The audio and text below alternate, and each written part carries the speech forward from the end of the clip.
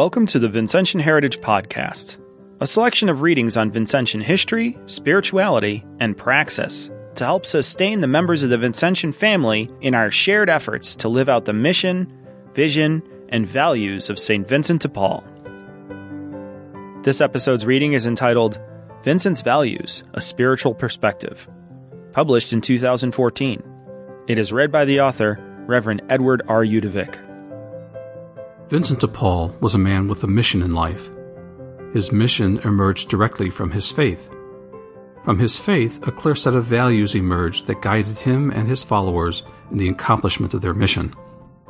Vincent's spirituality, his faith as a Christian, was profoundly Christocentric.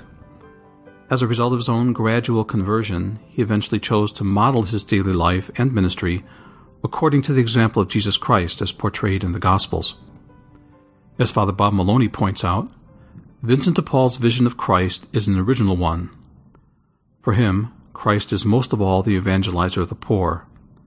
He is a missionary Christ, coming from the Creator and returning to him, emptying himself of his condition as Son of God in order to free his people from the bondage both corporal and spiritual in which they are chained. He identifies with and makes his home within the poor themselves.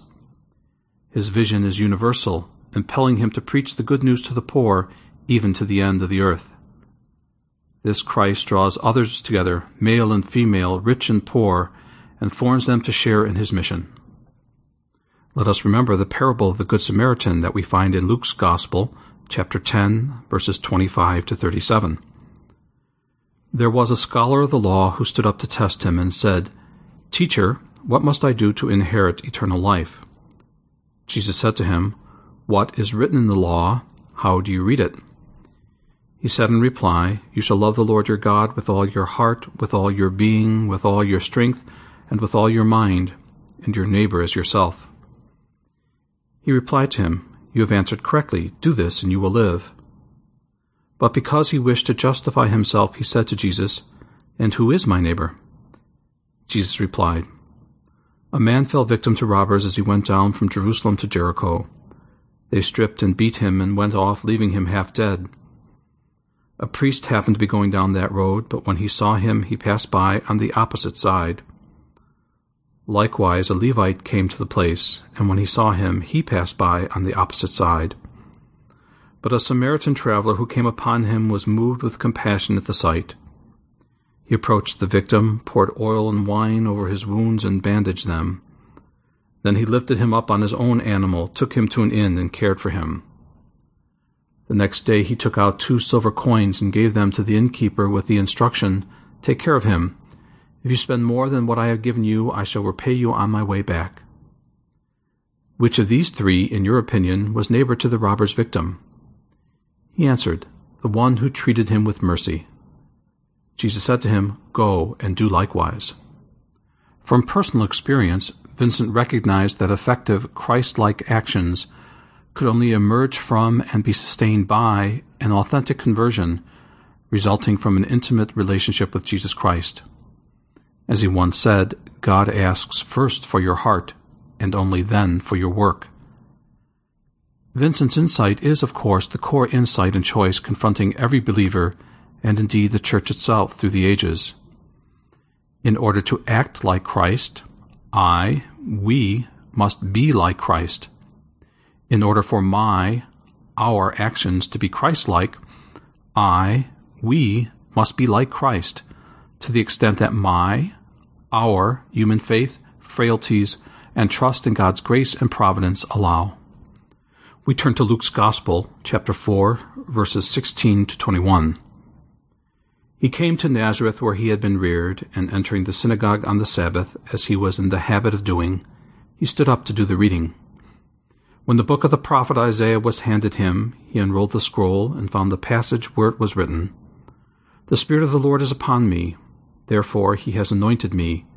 He has sent me to bring glad tidings to the poor, to proclaim liberty to captives, recovery of sight to the blind, and release to prisoners, to announce a year of favor from the Lord." Rolling up the scroll, he gave it back to the assistant and sat down. All in the synagogue had their eyes fixed on him. Then he began by saying to them, Today, this scripture passage is fulfilled in your hearing. I have often remarked that the official Latin title of the Congregation of the Mission is Congregatio Missionis, while an accurate translation of this is the Congregation of the Mission.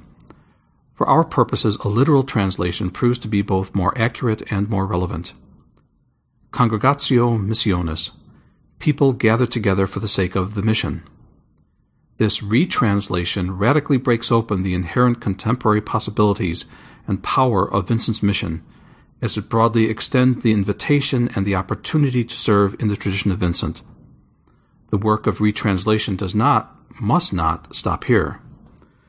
Vincent's prayerful contemplation led him to identify 5 virtues or values that characterize Christ, which he then personally adopted and recommended to the members of the Congregation of the Mission. I would describe these 5 values as constituting what I call the Vincentian transcendental imperatives. By this I mean they are the values that an individual Christian and follower of Vincent de Paul recognize as being the necessary prerequisites for Vincentian discipleship. When such a person makes the decision to believe and accept these values in an act of transcendent self-definition, they then take on the nature of an imperative of conscience and call to action for that person. I choose to be Christ-like, and I choose to be Christ-like by embracing these values as my own. This is who I choose to be. This is who I choose to become, standing side by side with every other believer who is making the same choices and freely accepting the consequences of these choices.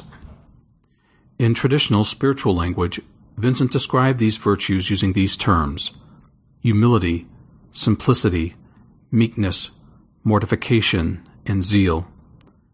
Expressed as transcendental imperatives, they would be phrased as be humble, be meek, be simple, be mortified, be zealous.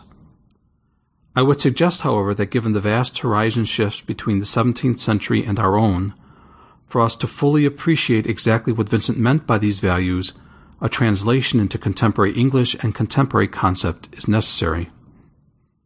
Therefore, I would suggest be simple can be translated as be honest. Be meek can be translated as be approachable. Be mortified can be translated as be self-disciplined. Be humble can be translated as be realistic. Be zealous can be translated as be hard-working.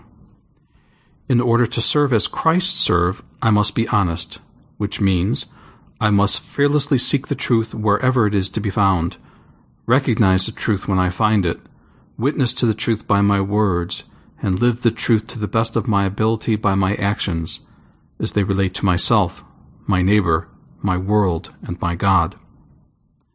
Vincent testified that simplicity, or as we have translated it, honesty, was the virtue that he valued most. He went so far as to describe it as being his gospel. The transparent strength of this value, in the end, determines the relative strength and effectiveness of the other values. In order to serve as Christ served, I must be approachable, which means I must make myself personally available in relationships that are authentic and thus inviting, inclusive, accepting, understanding, equal, and loving. In order to serve as Christ served, I must be self-disciplined, which means I must be absolutely clear about what I believe, what I value, and what are the priorities in my life. I must then impose upon myself the self-discipline that will enable me to live these values in a consistent, integrated, and effective manner.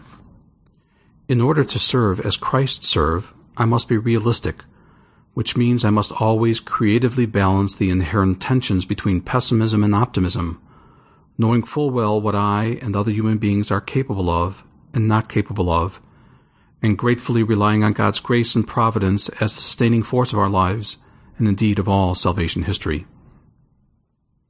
In order to serve as Christ served, I must be hard-working. There is always much to be done in the kingdom of God, and what remains to be done both personally and corporately is not easily accomplished without laboring with the strength of our arms and the sweat of our brows. As Father Bob Maloney has also pointed out, the word character usually denotes a seal, a sign, a visible mark by which someone or something can be recognized. The virtues described here in 17th and 21st century forms are, to use St. Vincent's phrase, the characteristic virtues of his followers. It is vitally important that each era reinterpret these signs in order that the spirit of St. Vincent might continue to live in a way that is relevant in each succeeding age. The contemporary reinterpretation of these values is the foundation of our contemporary recommitment to these values. Thanks for joining us for this episode of Vincentian Heritage Podcast. If you have any questions, please send them to mission.depaul@gmail.com. Be sure to check out all the other Vincentian family resources on our website, mission.depaul.edu.